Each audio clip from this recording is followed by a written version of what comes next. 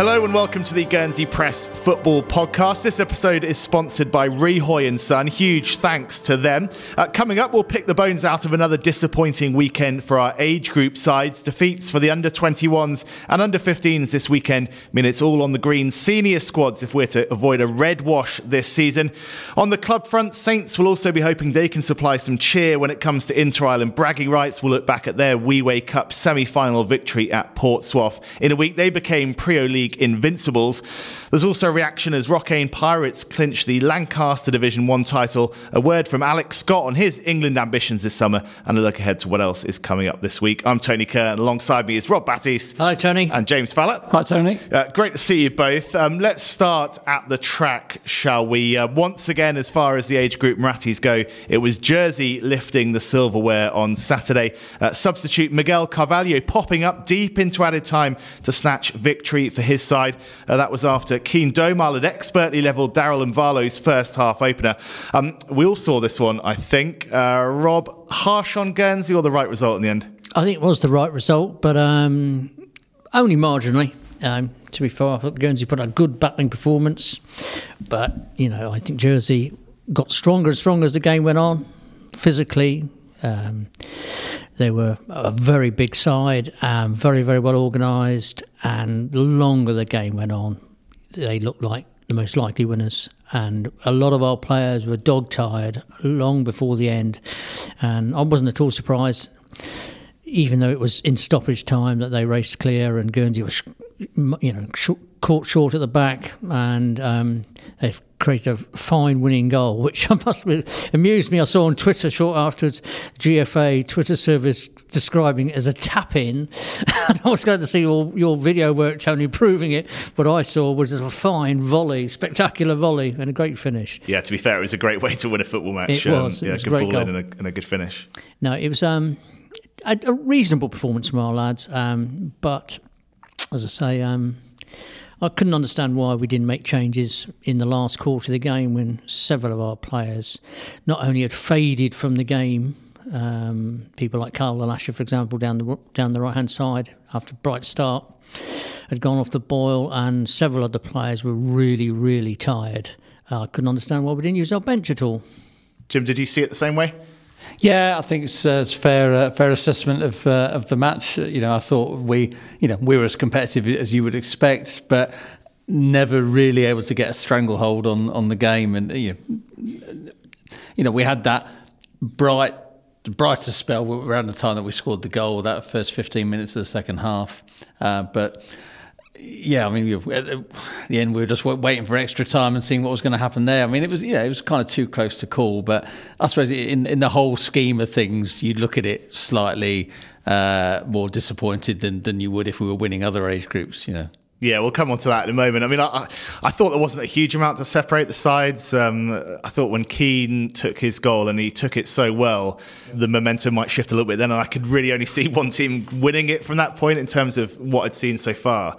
Yeah, at the end, it was kind of, you've seen it sort of so many times before. I mean, Jersey just finding a way to win and sort of celebrating so jubilantly. And the momentum did shift, but then I felt to an extent we played into their hands later on. Long balls, their centre backs going thanks very much against Diddy strikers that we've got. You've got to get Ben Acey and Charlton Govine running at these teams, and there was one moment in the second half where Charlton, I think, took on 3 guys, got to the byline, looked across, nobody to cross to, kind of thing.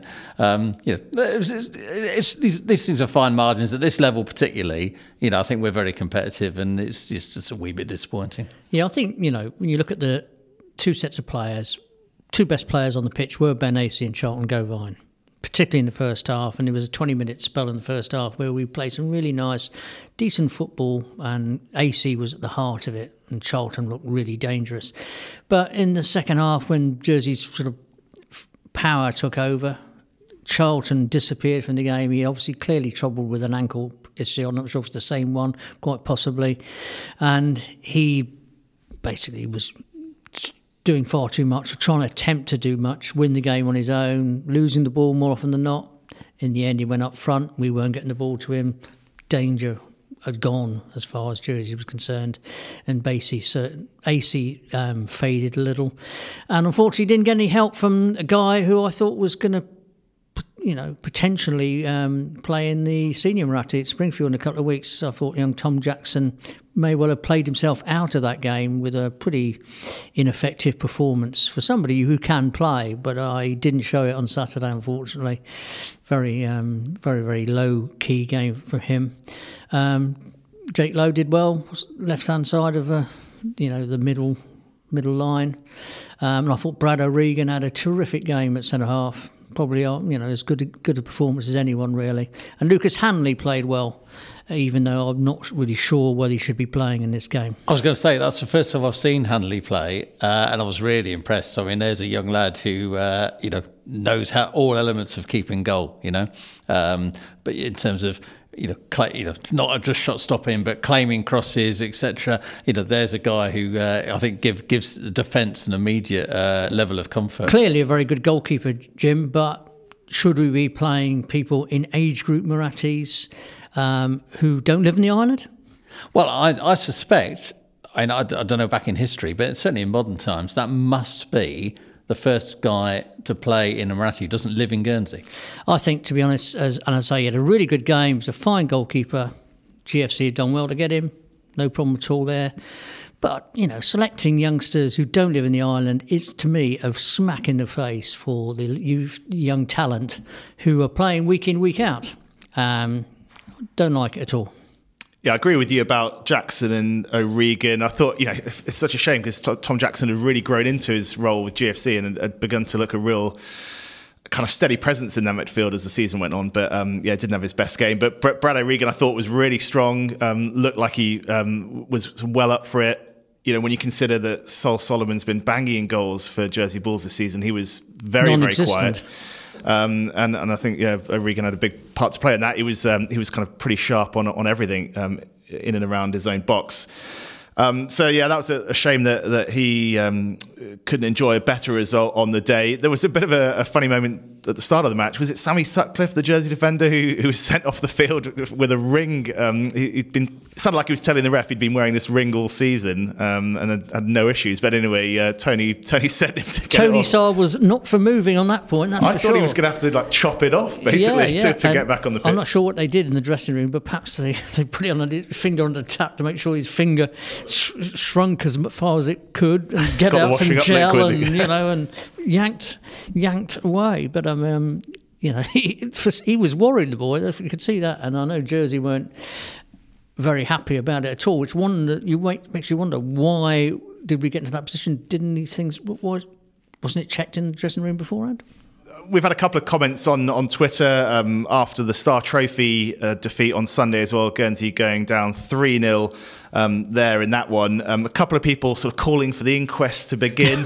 That's defeats now for the 15s, 16s, 18s and 21s so far this season. A blip or a more problematic trend, do you think? In my eyes, it's a problematic trend, and it may have a little bit to do with population, but more... as far as I'm concerned, it's more a case of our preparation is not as good as it should be and not as good as it used to be. There are many reasons for that, and largely a lot of it's down to the academy influence and selection around that, which I'm uncomfortable with, very uncomfortable with, and I don't think it's right that we should be selecting players purely from academies. I think it should be on performance over the season and in matches. But there have been some changes around in the background, and we seem to be going down that road of sticking with them. If you're not part of an academy, you're not going to be in. But I looked at the game in the under-21s on Saturday, which of course is beyond the development years, and thinking, well, surely we've got more players available to us than this. Who we see on a regular basis, but they weren't involved. And from what I hear, certainly in the 15-16 age group, there are a number of players who are really talented across the island clubs who weren't involved because they are not part of an academy.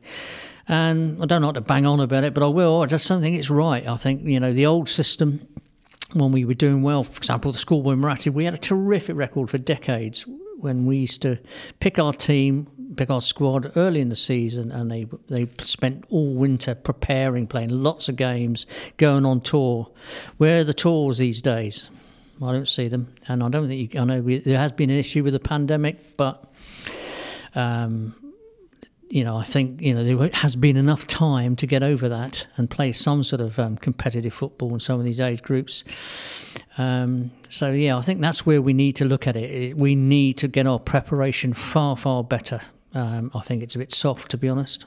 And if Jersey go on to win the senior Marathi Vase, the women's Marathi as well, and there is this red wash, do you think that will force, Jim, a rethink of how things are done, or does the sort of pandemic caveat, does that kind of I don't think the pandemic has any part in it. The red wash would be really disappointing. You know that Jersey would just go on about that forever. We've always just about done enough, even in relatively fallow years, to avoid the red wash. It's hard to know. The games that we've seen so far, Jersey haven't been miles better than us. That's a wee bit disappointing that we can't turn around one or two of those results. A lot of it is on the day is fine margins, but I think, like Tony Vance said the other day, it doesn't really matter how well you play at the end of the day. You just got to get a win, and we just at the moment seem not to have that knack. Yeah, exactly. I mean, I don't think the margins have been huge. I mean, the goals have been really scrappy. I don't think anyone can argue that Jersey didn't deserve to win that under-16s game, but certainly the two goals that put them 2-0 up within half an hour were both pretty unfortunate. And then you look at the game on Saturday, at one end, we had a sort of ball bobbling around the box. It didn't quite work its way into the back of the net. Then Jersey got up the other end, and it was a pretty unfortunate opening goal for Guernsey to concede. But yeah, fine margins on the day. But certainly, there's a few people starting to ask some questions. Yeah, I can't put my finger on it exactly, but it seems to me we are reliant very much more on individual skills. We're happy to push that element of the game, whereas Jersey always seem to be very strong, solid, have more combined nous across the team. And, it's no surprise when they steal these goals and they get ahead. And when they do, they seem to know what to do with it. It's not quite right at all. I think you mentioned, Jim, as well, the innovation in Jersey of the Bulls under 23s. You were sort of wondering what kind of impact that would have. I mean, it's hard to tell sort of based on that one-off game, but you look at a lot of the players who played on Saturday have been heavily involved with the Bulls under 23s this season, playing in a cup competition. I'm playing quite a few matches over in the UK and also at home at Springfield. And should we be surprised at that? We've seen the evidence in recent years that where have all our best young talent come from? The Alex Scotts, the Keane Domiles, etc., Ben Aces, there's two players going off to be professionals. Where have they played most of their UK football? With a local club who were prepared to spend some money to do it, Ormer. Is it, I don't think it's any coincidence that Ormer, by spending some money and going out and playing much better players, have produced the best talent. I challenge the GFA then to perhaps take up that cudgel and start backing our youth football. And we'll see how things develop from here. Disappointing age group Marathi season, but the big one is still to come. A couple of weeks we'll be obviously building up in full here on the Guernsey Press Football Podcast. So stay tuned for that. Coming up next, though, we'll turn our attention to domestic matters. Welcome back. Let's talk club football now. Another great week for Saints. They're through to the final of the WeWay Cup. Only the third Guernsey finalist in the Jersey competition in the last 10 years. Saints, of course, the most recent Guernsey winners in 2011. Jim, you were down there at Portsmouth to see them book their place in that final to face St Peter. They did so with a 3-1 win over Rovers, but they were put under some serious pressure. Yes, Rovers will, as I've written, Rovers will kind of be wondering why they're not the ones booking the flights. In the first 30 minutes, they had the possibility of putting Saints to the sword in a way that has not been seen this season. Totally dominated the game, missed several gilt-edged chances. including one, Max Simpson-Cohen, the way he'd ghosted inside his fullback and then set himself up for the shot. You're just waiting for the net to burst, and it blazed over the bar. And so, and you kind of felt Rovers have flattered to deceive a little bit like this before this season, and you could sense that the bench knew it and even the players knew it. The longer the game went on and they didn't score, you kind of think, how are they going to turn this dominance into goals, into a victory? And then Saints broke away on half hour. Finn Duport robbed Tyler McCain and went through, and Adam Bullock saved a shot. Corner, from the corner, Saints scored. And you could just see Rovers thinking, not again. And then Finn Whitmore went off with an ankle injury. He was rolling sub, so he did come back. And then they conceded again before half-time, and the Rovers team were trotting off at the break, throwing their arms up in the air. It's happened again, kind of thing. And that is really frustrating for them, because honestly, the first 30 minutes, Saints hardly had a kick, and it was kind of nice to see for the neutral, just to see that the Invincibles being challenged. But the way that they came through that with such ease in the end really is just, I suppose, shows the mark of champions. And I suggest they'll give St Peter a really good game and probably go on to win it, and that will be the first Guernsey win since they last won it in 2011. Yeah, they're fighting on so many fronts at the moment as the season wraps up. Is there a sense that there's almost too much to go at for them? Well, it's a big squad they've got. I mean, Brad O'Regan played a second 90 minutes in 3 days, but they also had 3 of the members of the under-21 squad on the bench. 2 other teenagers playing in the side on Monday. So, I mean, they will be pushed. I mean, let's face it, the squad is big but not huge, and they're now facing something like potentially 4-5 finals in the space of a fortnight, 3 weeks, which is going to be tough for anybody. But it's just mental. It's mental as much as anything. I think it's not only physically, injuries and all that sort of stuff. I think when you play big games and you get, you win something and you get such a buzz from it, the next game is always difficult to get up for. And it capped a massive week for them, didn't it? Their win over Bell, seeing them home in the Premier League, unbeaten, the first side in 39 years to achieve that feat. Vale wrecked the last to do it in 82-83. Rob, they were many people's favourites this season, Saints, but just how impressed are you by that achievement? Very. I'm not surprised, though, because they've got this resilience, they've got this tough physical nature about them, also, but even harder mental side to it, where they've got this experience with Sarge at the back, Chris Lanuri, Dom Yo, Simon Gill, Eti Leproa. They've just got something about them, which is they've learned how to win and get themselves out of difficult situations time and time again. So I wasn't at all surprised to hear that they've been under the cosh for a lot of the game against Rovers and yet won, because they did that against home to North early in the season when North outplayed them at Blanchpier Lane, but they held on and came through. They scored the crucial goals at the right time, and they did it last season as well. They're tough to score against, and they've always got a goal in them, and that's what makes what makes the difference. But they're mentally tough, and they are in that respect, they are some distance above all the other main challenges. North, for example, Rovers, Sylvans. They've got this combination. They know in the dressing room, they get set out beforehand that if things get hard going, they'll survive it and then push on. And then, time and time again, we see it. And they've got the Upton this weekend. Yep, I fully expect them to win it. I think they'll have this experience throughout the team. Jersey, the St Clement side, the biggest game in their lives, coming to the track, and I think Saints will just have that too much from.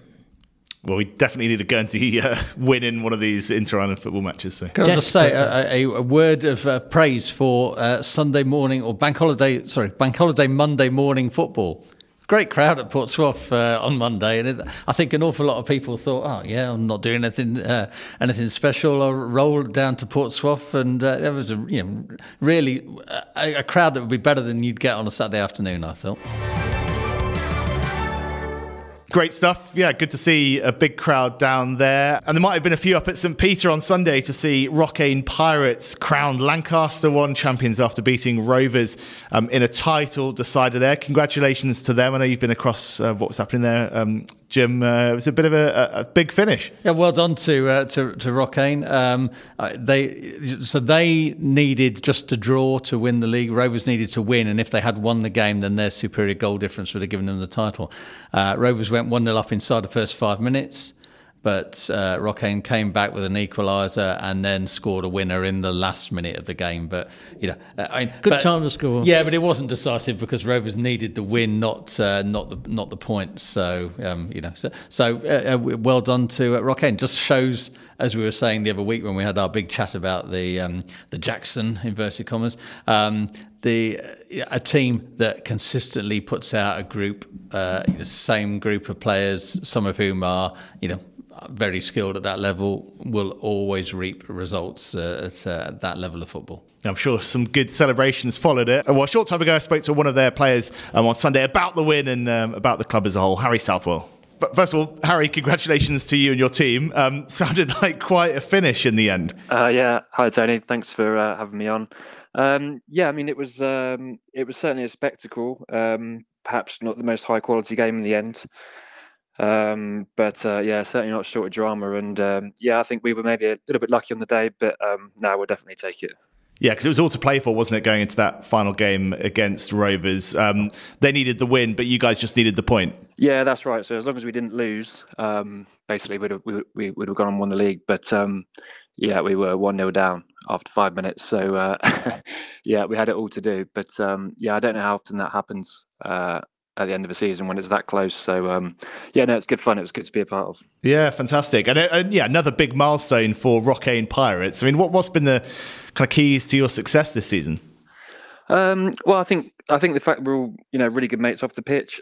Essentially, the kind of club's really formed from what was a sort of business league team with a few of us as mates. That's just kind of grown and grown over the years. We've managed to sign some sort of really good players in the last couple of seasons. Obviously, Rory Moriarty and Ben Bullock would probably start in most Prio teams. So that's definitely helped. And I think having a consistent side every week has definitely helped as well.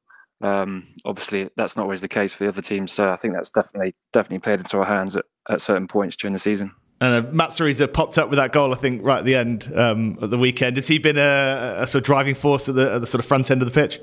Yeah, I mean, we were all pretty buzzing for him because he was on the bench initially for the game, and obviously Neil wants to be on the bench for the big games, but he's come on and done the business for us on Sunday. But he's been banging them in for a couple of years now, so fair play to him. Yeah, great stuff. And for you personally, am I right in saying that you sort of started with Pirates, you went and played a bit with Sylvans in the Prio and then sort of came back to the Pirates?